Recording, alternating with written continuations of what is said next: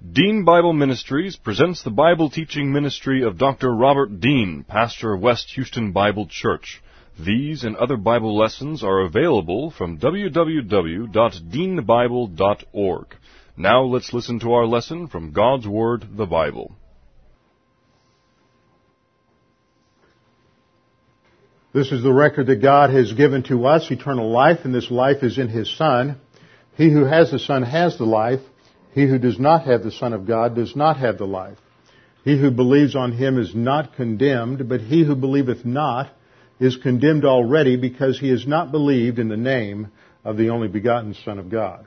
For there is no other name under heaven given among men whereby we must be saved. For by grace you have been saved, through faith, and that not of yourselves. It is the gift of God, not of works, lest any man should boast.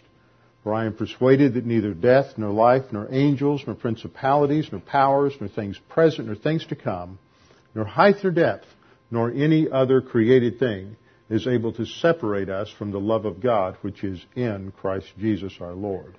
For of Him, and through Him, and to Him are all things, to whom be the glory forever. Amen. Before we begin our study of God's Word this morning, it's important that we make sure that we are in right relationship with God. At the instant that we put our faith in Jesus Christ as our Savior, we have eternal life. We are given a new spiritual life which is energized by God the Holy Spirit. But when we sin, that fellowship with God, that ongoing sanctifying ministry of the Holy Spirit is broken. And the only way to recover it is to simply confess our sins, as 1 John 1:9 says. That means to admit or acknowledge to the Lord that which we have done, the sins that we have committed, that we remember. And we're promised in 1 John 1:9 that if we confess our sins, that He is faithful and just to forgive us our sins, that is what we just mentioned, and forgive us and cleanse us from all unrighteousness. That is, even if what we don't remember or what we don't know is a sin, everything is forgiven, we're cleansed, restored to temporal fellowship, and our spiritual life continues. God the Holy Spirit, the Scripture says, is our teacher, our guide, the one who enables us to grow, enables us to understand the Word, and enables us to remember what we have been taught. So we always begin with a few moments of silent prayer to make sure we're in fellowship, and then I'll open in prayer. Let's pray.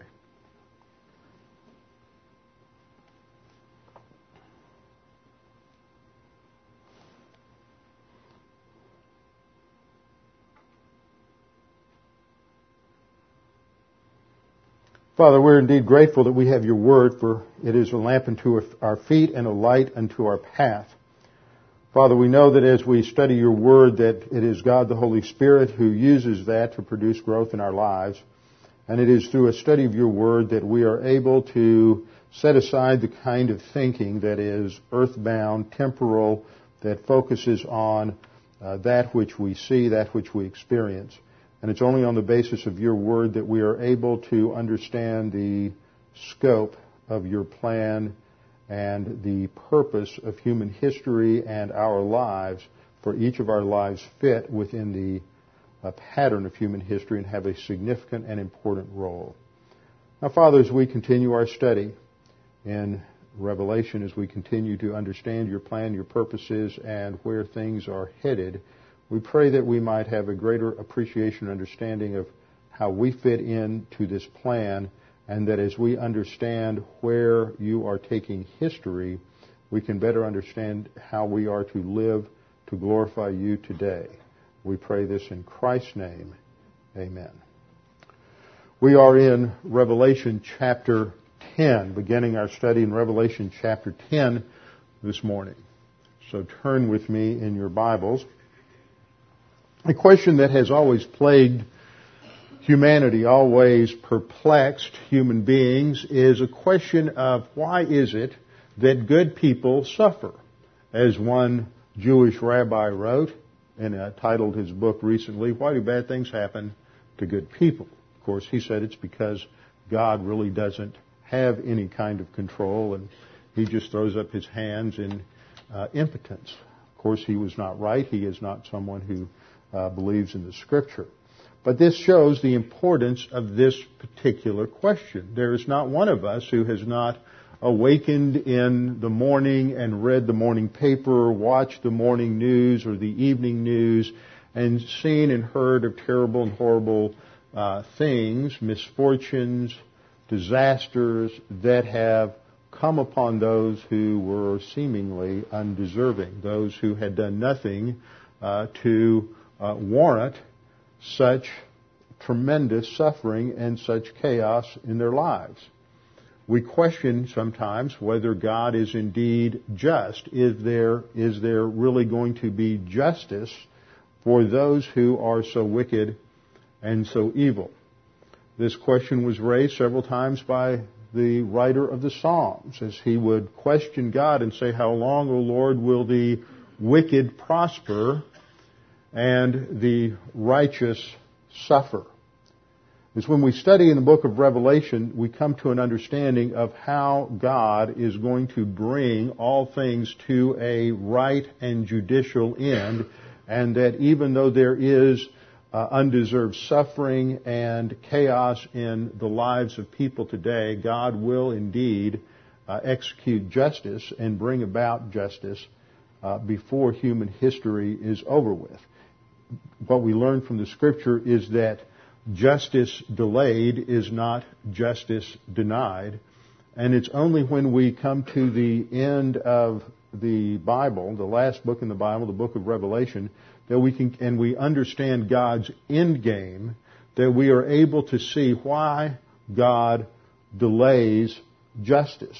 This is also a question that is asked by those who were martyred during the first part of the tribulation period. And we saw that in our study of Revelation chapter 6 and the fifth seal, as so many believers in the early part of the tribulation are martyred, lose their lives, and they are pictured as being under the golden altar in heaven, praying to God to please bring about justice upon those who have martyred them, those who have treated them unjustly, killed them, killed their families, killed the believers that they know and love. And yet the answer that they receive is, it's not time yet. God has a timetable, and He will deal with injustice and evil in its right time. And so we have to wait upon the fact that He is omniscient, and He understands all of the facts and all of the details, and eventually and surely He will bring about justice. And this is one of the major themes in the book of Revelation, for it is only as we understand what happens in the tribulation period that we can see all of these different threads of evil and injustice come together in this final great end-time rebellion against God, when God will indeed judge Satan, who is the author of all evil and all suffering in the universe. He will judge Satan and those who have followed him.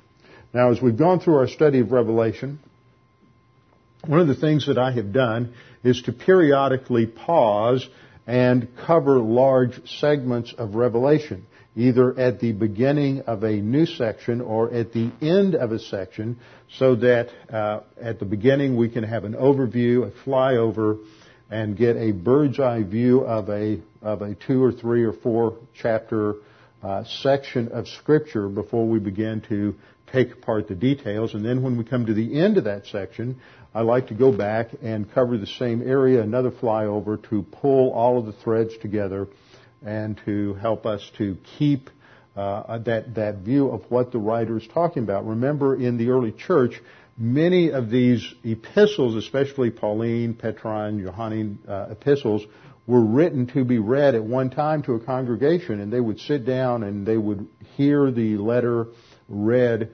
in a church service with very little explanation. And the same way, the book of Revelation would be read to a congregation, and they would understand it to a certain degree, and there was very little exposition or explanation at the time. So these were read, so they had an understanding of the overall view of the book, something that we often lose when we take so much time going verse by verse, phrase by phrase, clause by clause, and we lose sight of the overall structure of the book itself.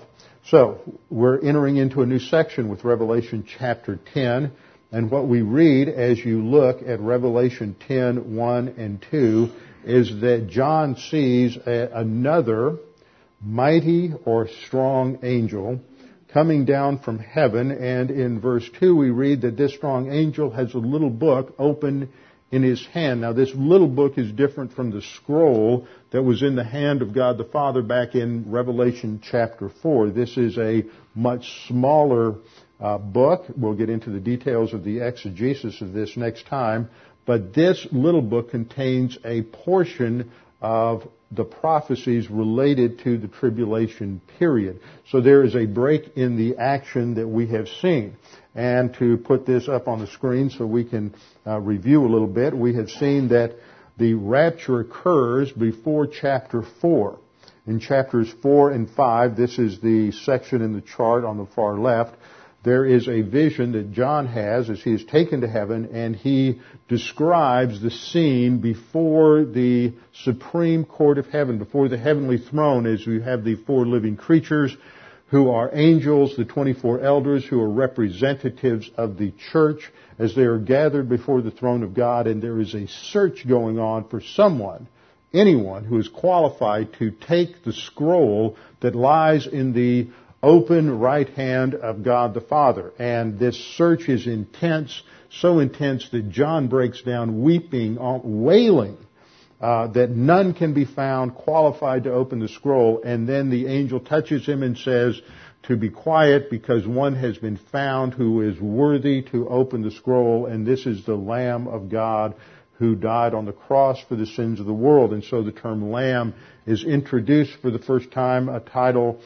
time in this prophetic section, a title for the Lord Jesus Christ, and that He is the one who is worthy to open the scroll. And then there is the heavenly chorus sings praise to the Lord Jesus Christ because He is worthy to open the scroll. And then as he begins to open the scroll, this is a 7-sealed scroll, and he begins to open these seals, and it is the Lamb and the Lamb alone who opens the seals.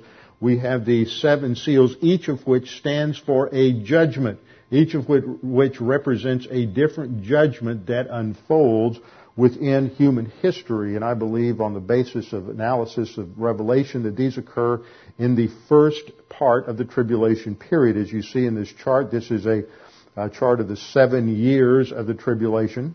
The tribulation is divided into 2 periods of equal length, 3.5 years. What makes the significance in the middle is this is when the Antichrist will desecrate the temple, the rebuilt temple, the tribulation temple in Jerusalem. And that event is called the Abomination of Desolation. So we have the first 7 seals are opened, and when the 7th seal is opened, it reveals a second series of judgments called the trumpet judgments. There's a pause, though, in the action between the 6th seal and the first trumpet as we go to heaven, and we see in heaven that there are 2 groups of people, 2 groups of redeemed individuals that are emphasized. These are they who receive the grace of God in the tribulation period. The first group is marked out as 12,000 from each of the 12 tribes of Israel, the 144,000 Jews who are sealed. They receive the seal of God upon their forehead. They are protected by God from these judgments, not from persecution, not from martyrdom, but from these judgments. That's the first part of chapter 7. The second part of chapter 7 focuses on those who were martyred, an untold number of those martyred during the first part of the tribulation period who are in heaven. And then chapters 8 and 9 describe the 7 trumpet judgments, and we have gone through those in some detail. And then there is a pause in the action, that stops at the end of chapter 9. And there is a shift that occurs. So last time, in our last lesson, we did a review of these chapters, and now what I want to do is an overview of the next section from chapters that will cover chapters 10 through 14. 10 through 14, the bowl judgments do not begin until chapter 15. So we see that there is a unity here in these chapters between 10, 11, 12, 13, and 14. So let me just give you a little bit of an overview of these chapters.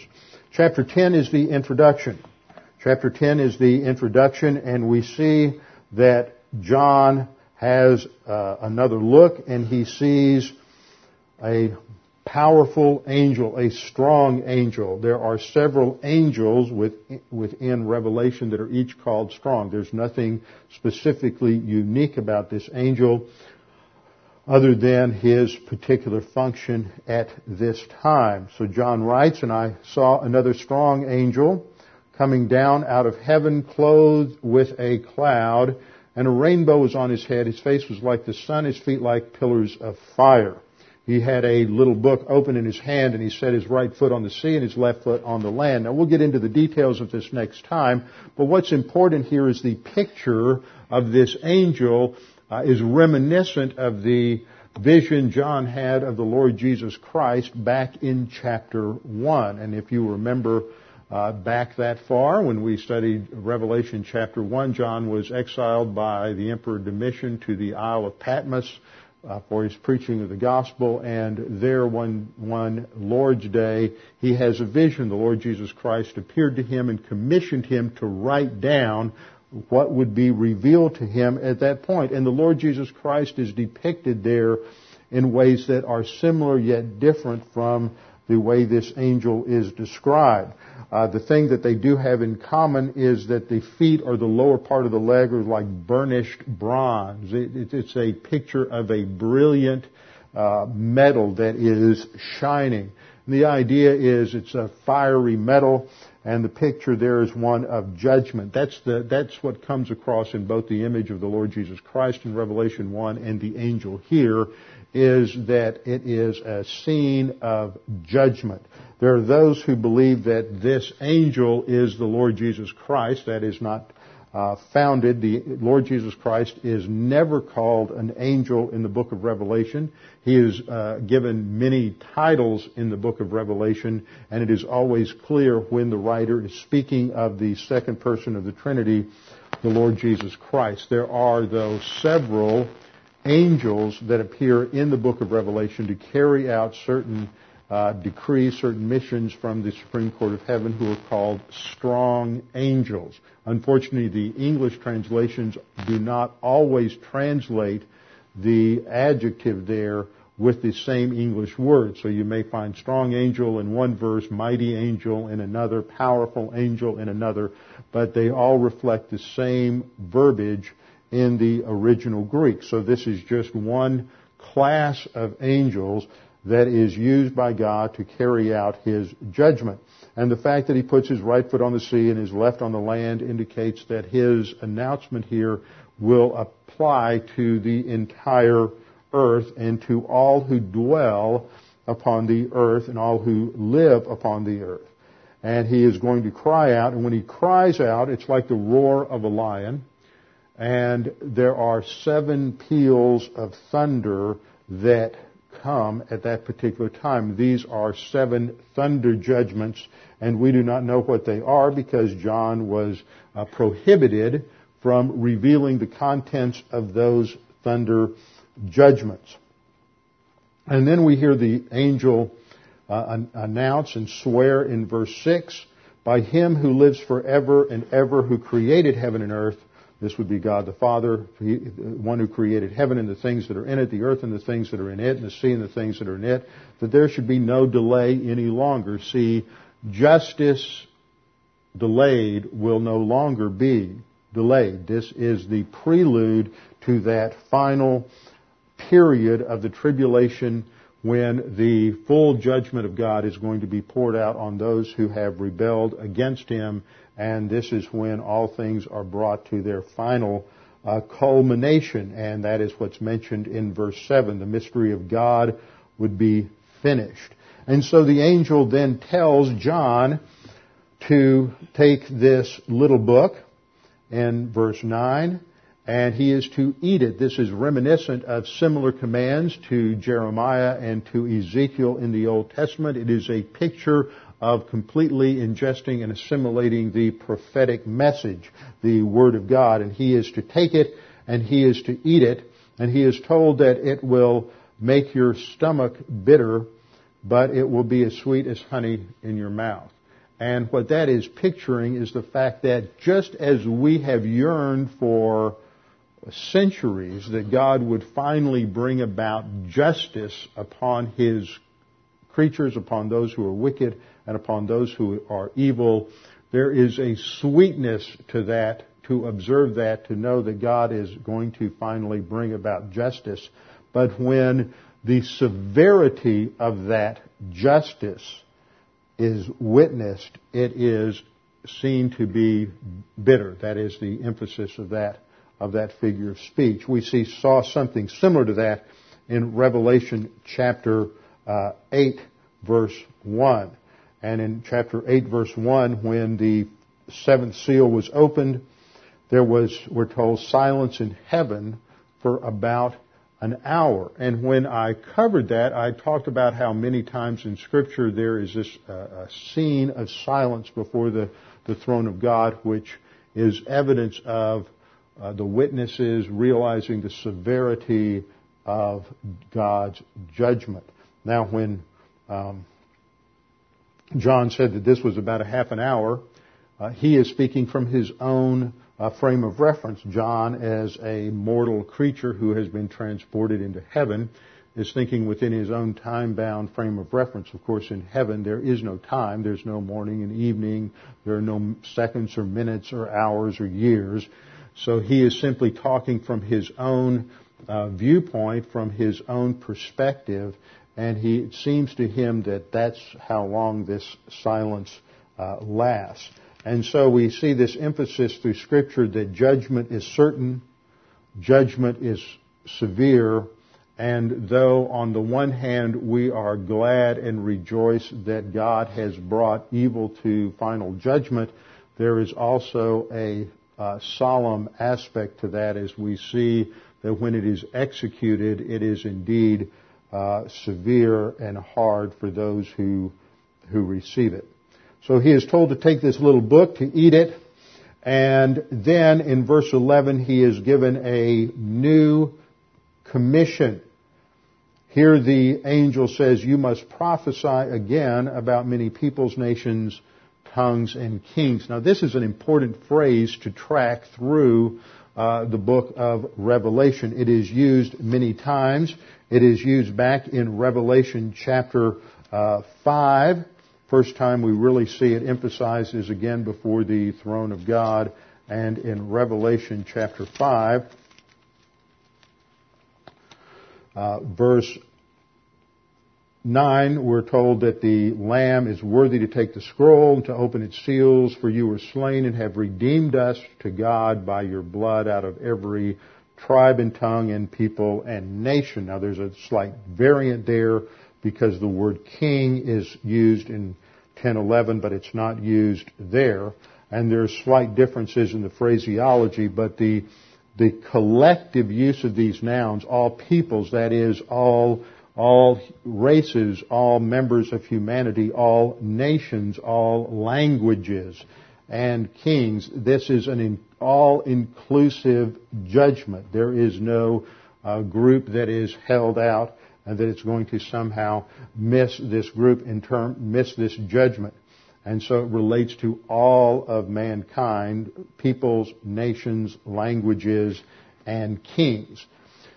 This phrase is picked up again several times in the next few chapters. In chapter 11, in chapter 12, in chapter 13, and chapter 14. And what we discover is that the content of this prophecy is about how God is going to bring about and finalize and bring to completion His judgment on all of mankind for their rebellion against Him and for their rejection of the Lord Jesus Christ as Savior. And so those who are alive at the time of the tribulation will receive this judgment. And so the next few chapters will depict this judgment on the peoples, nations, languages, and kings. So in essence, what I am saying is that chapter 10 is an introduction.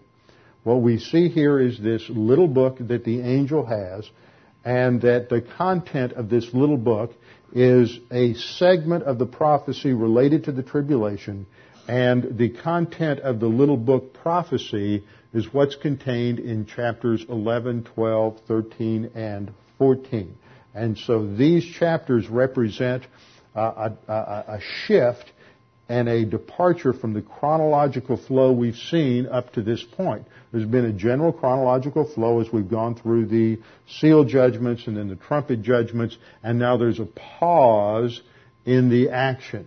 And this pause in the action is so that other aspects of what is going on in the tribulation will be addressed.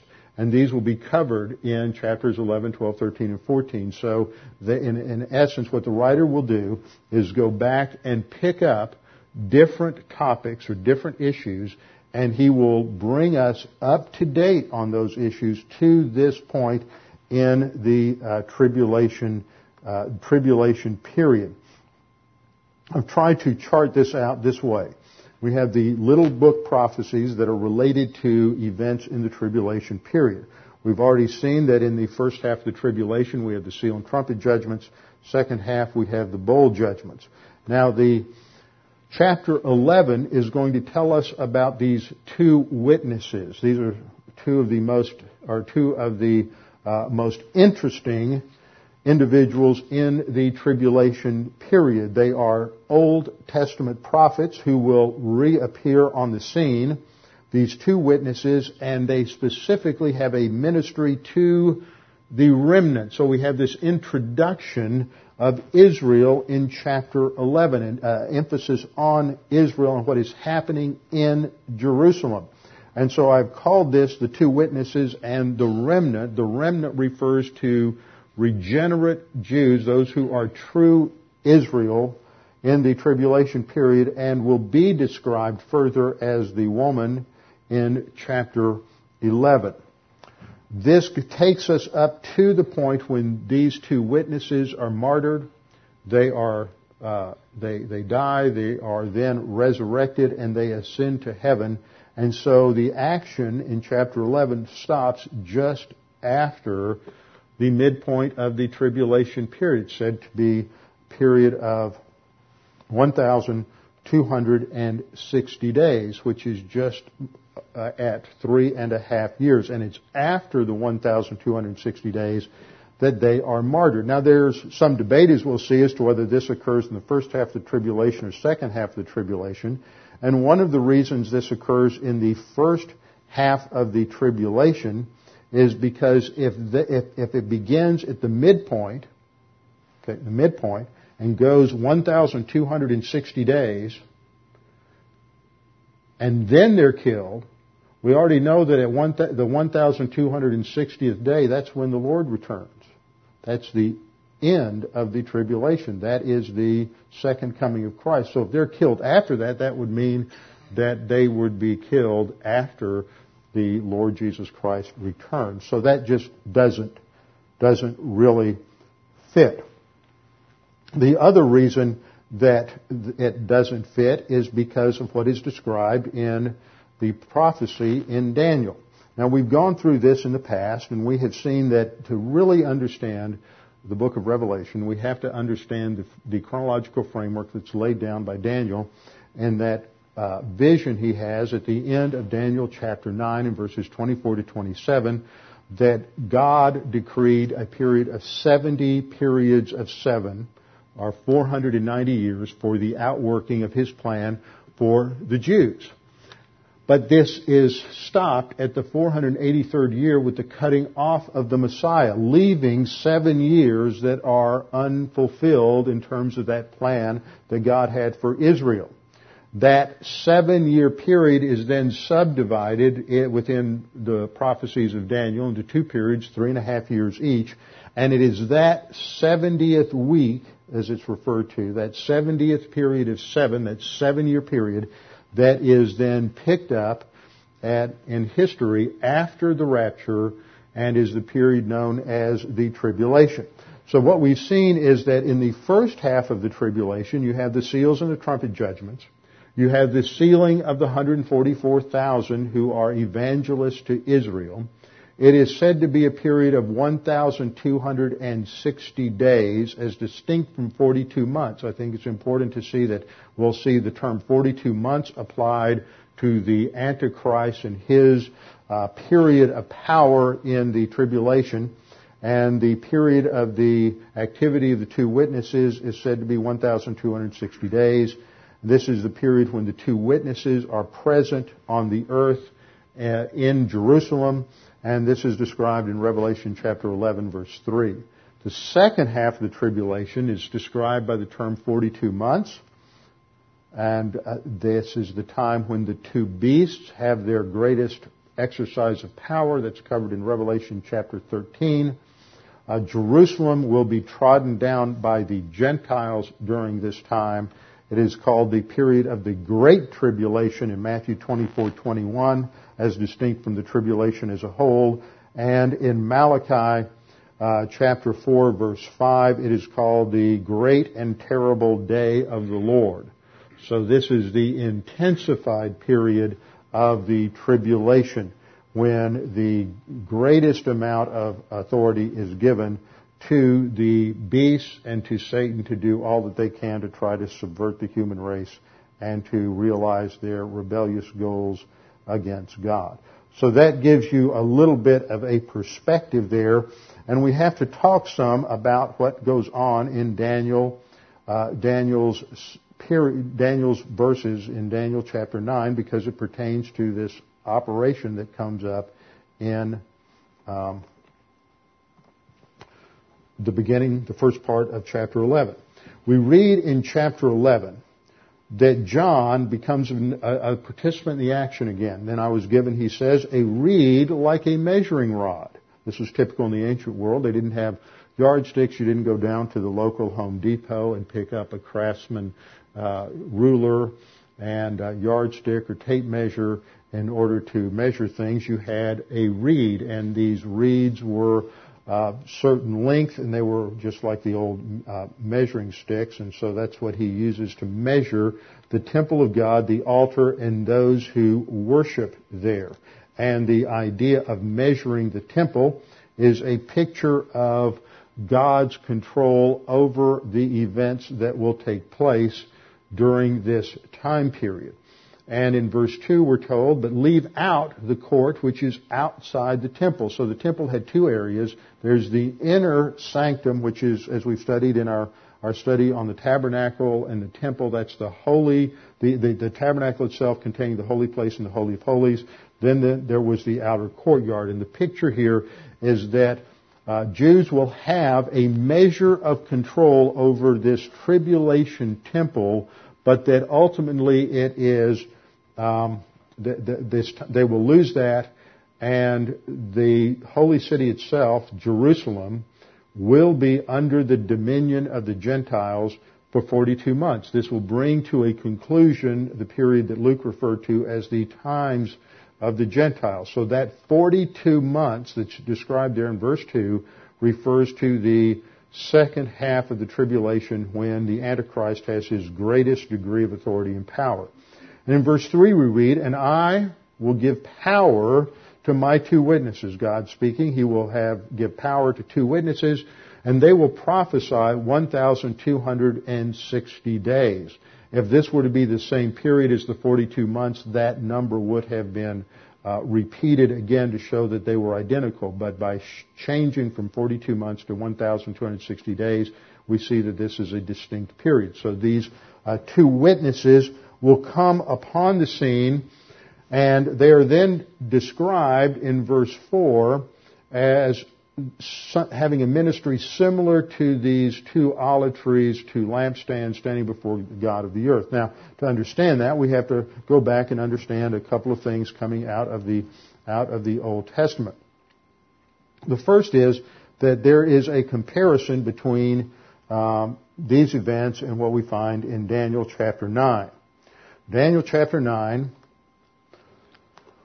talks about the fact that the beginning of the tribulation will come when the Antichrist signs a peace treaty or covenant with Israel. Now, this is important because a lot of us have, get the idea that the rapture begins the tribulation. The rapture ends the church age, but it's the signing of this covenant between the Antichrist and Israel that really starts the stopwatch going again. This is what starts the countdown of Daniel's 70th week. And if you look at the passage in Daniel 9, it's clear that what is allowed by this peace treaty is that Israel will be able to reinstate the Levitical services, rituals, and sacrifices on the Temple Mount. Now, that is not going to happen today in the current scenario because there is a little thing called the Dome of the Rock that is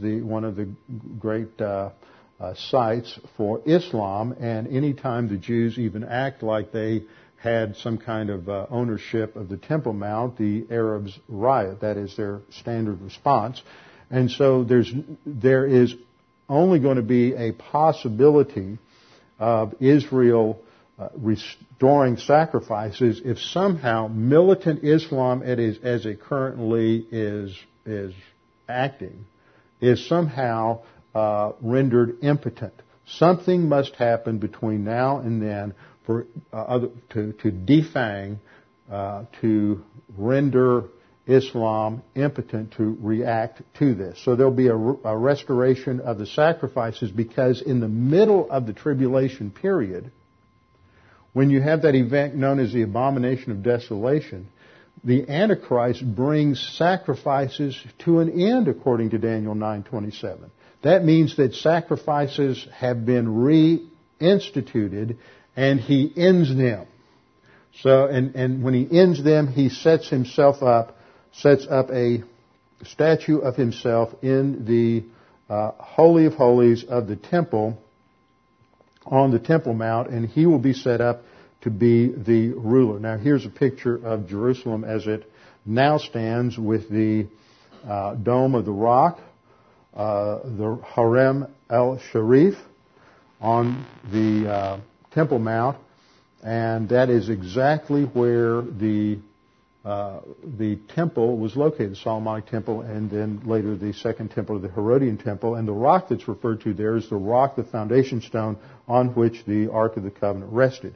And what we see in chapter 11 is that there will be a removal of the Dome of the Rock and a reinstitution of some sort of temple sacrifice. And it is in this context that these two witnesses will appear, and they will be given authority, and they will prophesy for 1,260 days. Now, the imagery used of the olive trees and the lampstands goes back to Zechariah chapter 4, verse 3. We'll have to study that. And it relates to the ministry of two key people when Israel returned from the Babylonian captivity. Zerubbabel, who was the political leader, and Joshua, who was the high priest. And the picture of them, and I just set off everybody's alarm. The picture of them in Zechariah is that they are receiving power from oil directly out of the olive trees, and that's a depiction of their being empowered by God the Holy Spirit. Now, I'm sure that alarm that is going off out there belongs to somebody in here rather than having to... What? Stop. Okay.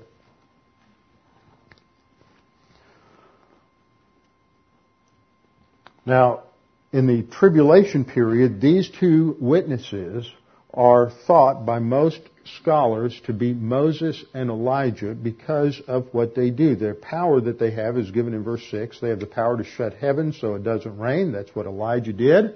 And we will see that in our study on Tuesday nights as we continue our study of 1 Kings, and we are now in the period of Elijah.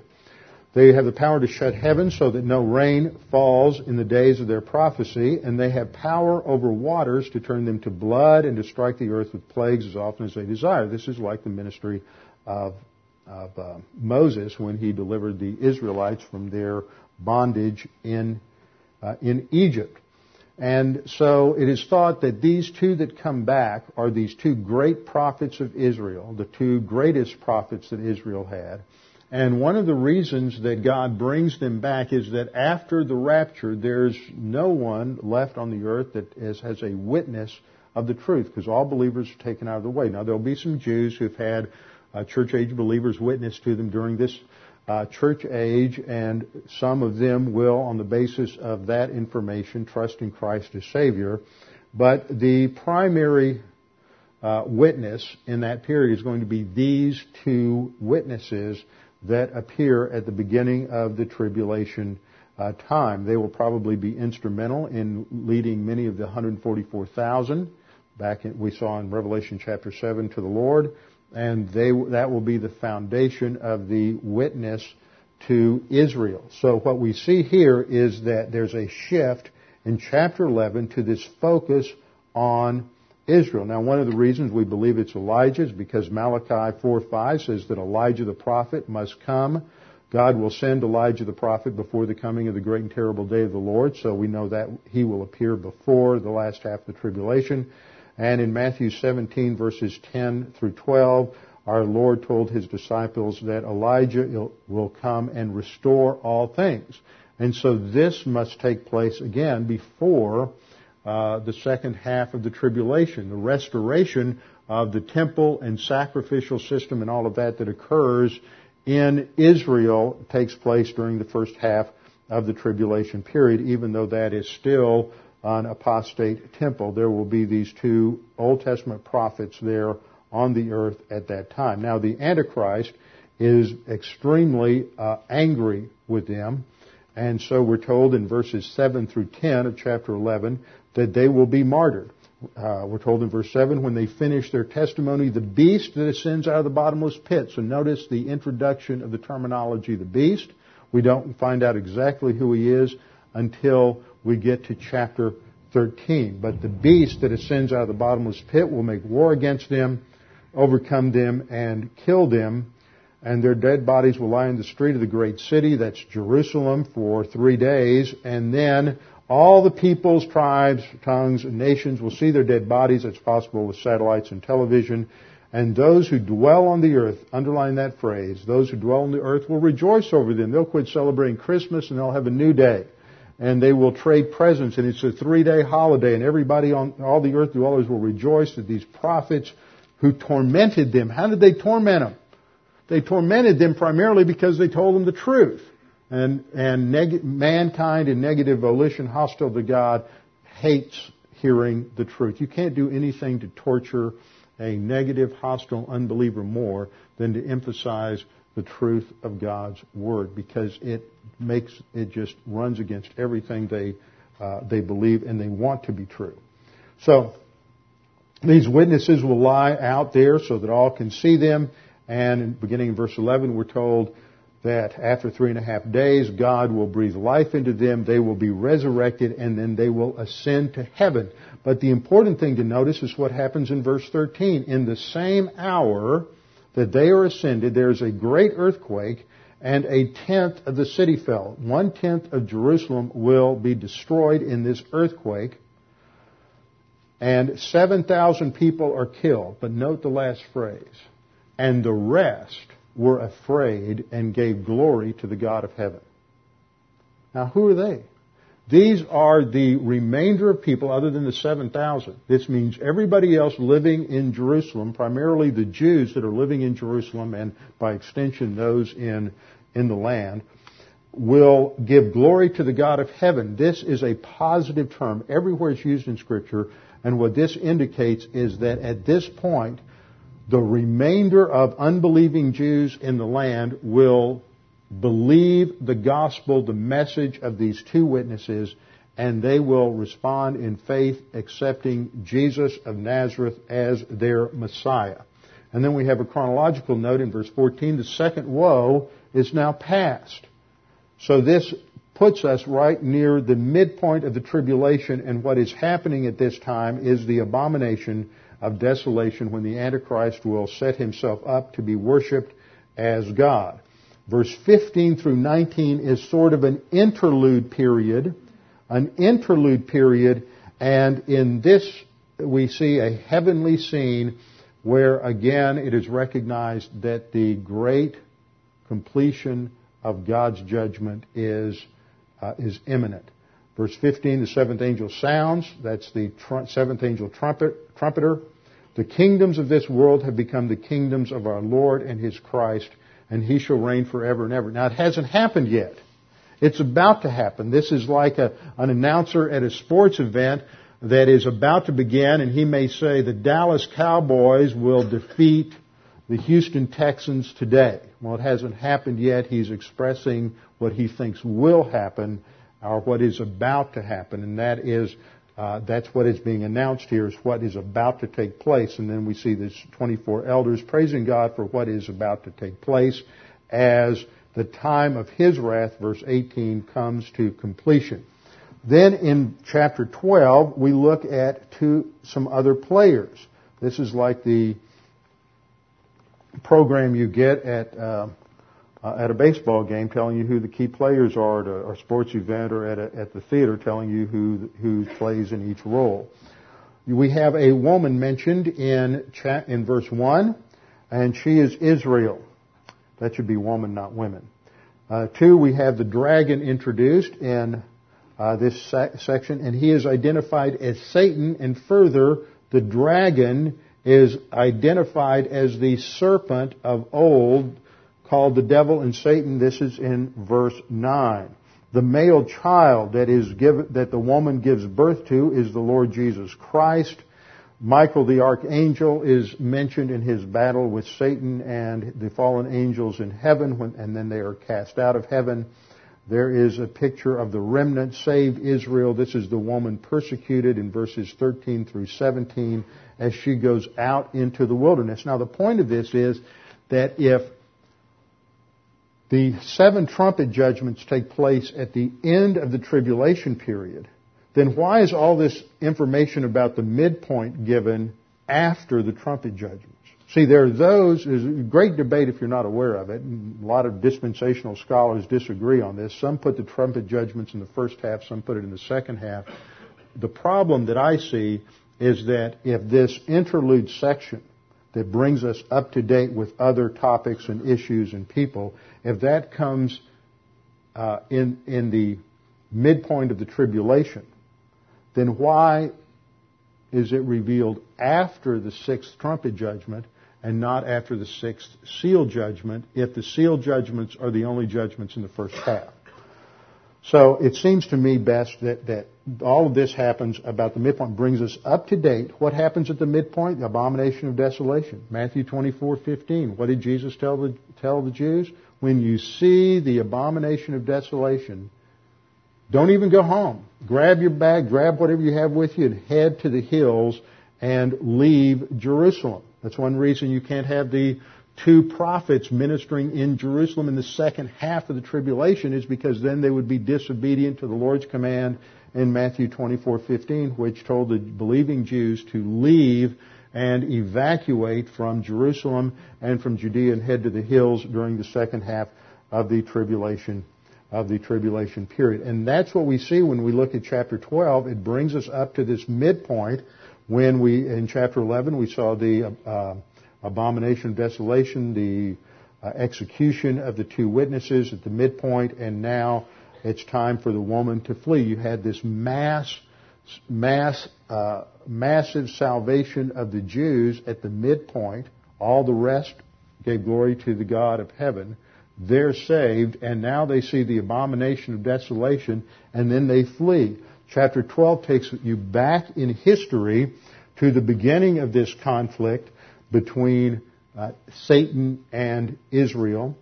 The woman is described in verse 1 as a woman clothed with sun, with the moon under her feet, and on her head a garland of 12 stars. That picks up the imagery of Joseph's dream about his brothers and his mother and father in Genesis 37:9. She's pictured as being with child. She cries out in labor and pain. She gives birth. Another sign appears in heaven in verse 3, which is the great fiery dragon with 7 heads, 10 horns and 7 diadems on his head. That comes right out of Daniel 7. That's the power base of the 10-nation revived Roman Empire of the Antichrist in the tribulation period. Verses 4 through 6 describe the male child who is to rule all the nations. That's obviously the Lord Jesus Christ. And then verse 6, the woman flees into the wilderness. So it's just a quick synopsis of key events in the history of Israel, ending with her fleeing into the wilderness. Verses 7 to 12 describe what's happened in the angelic realm. And then verses 13 through 17 come back to focus on the woman who has fled to the wilderness. And this is described in verse 13.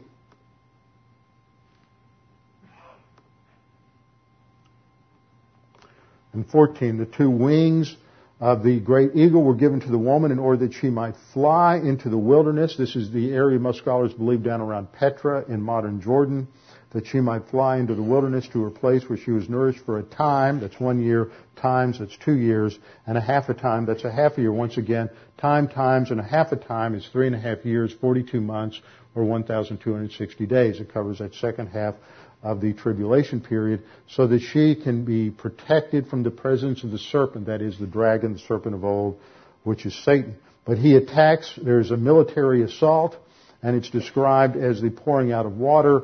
In verse 15, the serpent poured water like a river out of his mouth after the woman, so that he might cause her to be swept away with the flood. And the earth helped the woman, and the earth opened up its mouth and drank up the river which the dragon poured out of his mouth.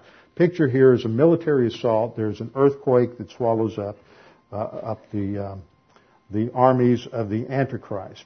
And then we come to chapter 13, which introduces the 2 major players who are described as beasts, just as the empires of mankind are described as beasts in Daniel chapter 7. It is the beastly, the inhuman quality of mankind as a result of sin and rebellion against God. And so the beast is depicted as, in verse 1 of chapter 13, the first beast is depicted as coming out of the sea.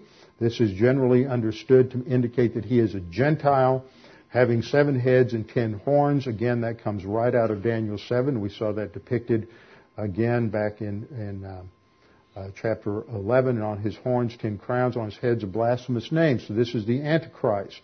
And the Antichrist and his power, and he's described in the same terms as the bestial kingdoms of man in Daniel chapter 11. Feet like a leopard. He's like a leopard in terms of his speed. His feet are like that of a bear. His mouth like the mouth of a lion. In Daniel's vision, the leopard was Greece, the bear was Persia, and the lion was Babylon. So his kingdom embodies the strengths of all these ancient and powerful nations. The dragon, that is Satan, gives him his power, his throne, and great authority. Talks about the fact that he has a mortal wound that he miraculously recovers from.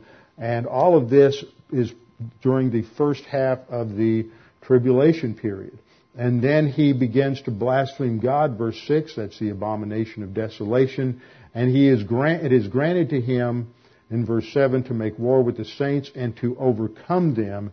And authority was given him over every tribe, tongue, and nation. That's during that second half of the tribulation period. He has free reign. And those, verse 8, those who dwell on the earth, that is those who are negative to God, who will never turn to God or follow the truth in the tribulation, will worship him. That is the Antichrist. And then the second beast, who is the false prophet, the one who gives power to the first beast and promotes him and enables him to carry out his miracles, performs great signs. Verse 13, makes fire come down from heaven on the earth like Elijah does in 1 Kings chapter 18. He deceives those who dwell on the earth by the signs that he's granted. In both of them, we have this whole emphasis on the mark of the beast.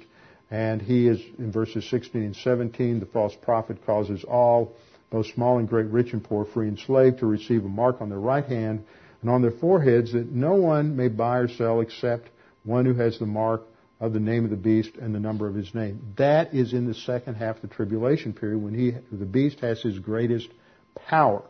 So these chapters, 11, 12, 13, and 14, 11 focuses on Israel. You have the two prophets, the two witnesses that show up, and they're going to minister to Israel such that the vast majority of Jews will be saved. They are the remnant. So that brings in that thread. And we have a little foreshadowing there of the Antichrist. And then in the next chapter, in chapter 12, it goes back to the remnant again, describing her as the woman who flees into the wilderness, develops that a little more, and brings in the category of the beast and the dragon, which is Satan. And then in chapter 13, we pick up the dragon as the one who empowers the beast, and we're told more about the first beast and the second beast. And then when we come to chapter 14, we have a heavenly vision of the Lamb on Mount Zion, and with him are the 144,000.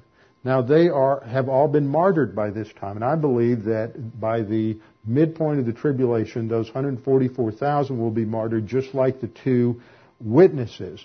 And we're told that they sing a new song before the throne, so they've obviously been in heaven, and they are no longer on the earth. They have appeared on Mount Zion, and we're told in verse 4, they were redeemed from among men, being firstfruits to God and to the Lamb.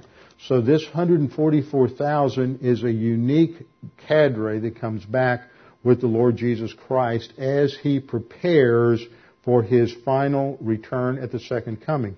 But before that happens, there will be more grace from God, and there are three angelic announcements that take place. The first announcement is that there is an angel that flies through the heavens proclaiming the gospel to all mankind. Now, why is that? The 144,000 and the two witnesses are off the scene halfway through the tribulation period. So at the beginning of the second half, there is an angelic evangelist who proclaims the gospel worldwide and announces of impending judgment. In the second announcement, there is the warning that the kingdom of man is about to fall. Babylon the Great is fallen, and the nations who are allied with the Antichrist will be destroyed. And the reason I believe this happens at the beginning of the second half is because of the third announcement. The third announcement warns that any of those who receive the mark of the beast are destined for the lake of fire. So there is a warning there. There won't be any neutral people who say, oops, I got the mark of the beast. Uh-oh, I guess I'm going to go to heaven, because the Scriptures clearly teach that all who receive the mark of the beast are going to go to the lake of fire.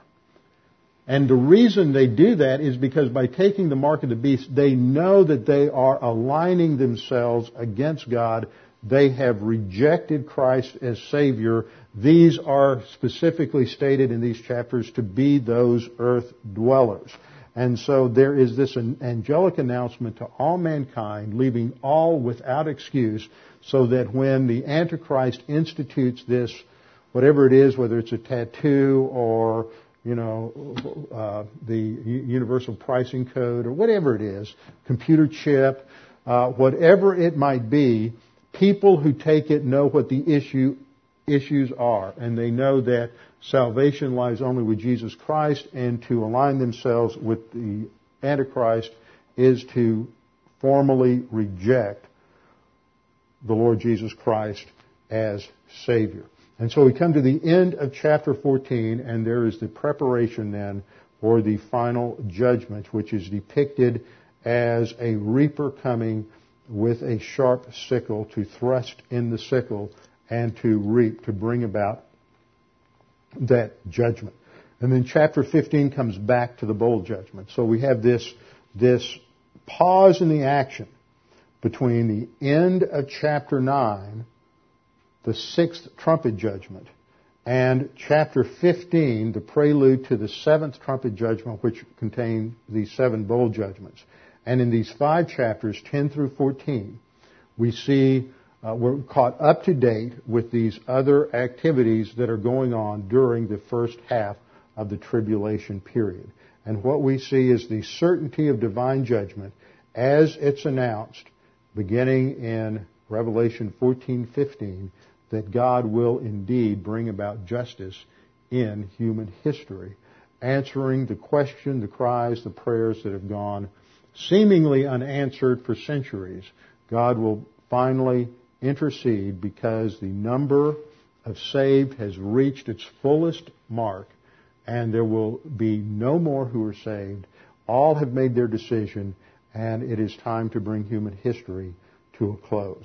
So next time we'll come back and we'll begin to look at the events in chapter 10, looking in a little more detail at that little book, the angel and the identification of the angel in Revelation chapter 10, with our heads bowed and our eyes closed. Father, we're thankful that you have revealed these things to us, that we can see where history is headed. We can understand that history is not haphazard, but that it is under your control, and that you will bring about a final judgment and final justice both in time and in eternity. Father, we pray that if there's anyone here this morning that is unsure of their salvation or uncertain of their eternal destiny, that they would take this opportunity to make that sure and certain. Jesus Christ died on the cross for you. He died on the cross for your sins. When He hung there between heaven and hell, He received the imputation of every single sin you've committed. He bore that punishment in His body on the cross so that you can be free to trust in Him. There's nothing you need to do to gain favor with God. There's nothing you need to do to impress God. There's nothing you need to do to persuade God that you should be saved. He has already done everything for you. The only thing you need to do is to believe that Jesus Christ died on the cross for your sins, and that by trusting in Him alone, you have eternal life.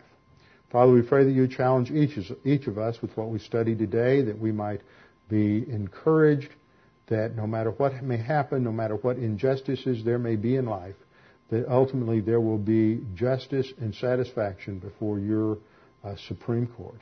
We pray this now in the name of Jesus Christ, the King of Kings and Lord of Lords. Amen.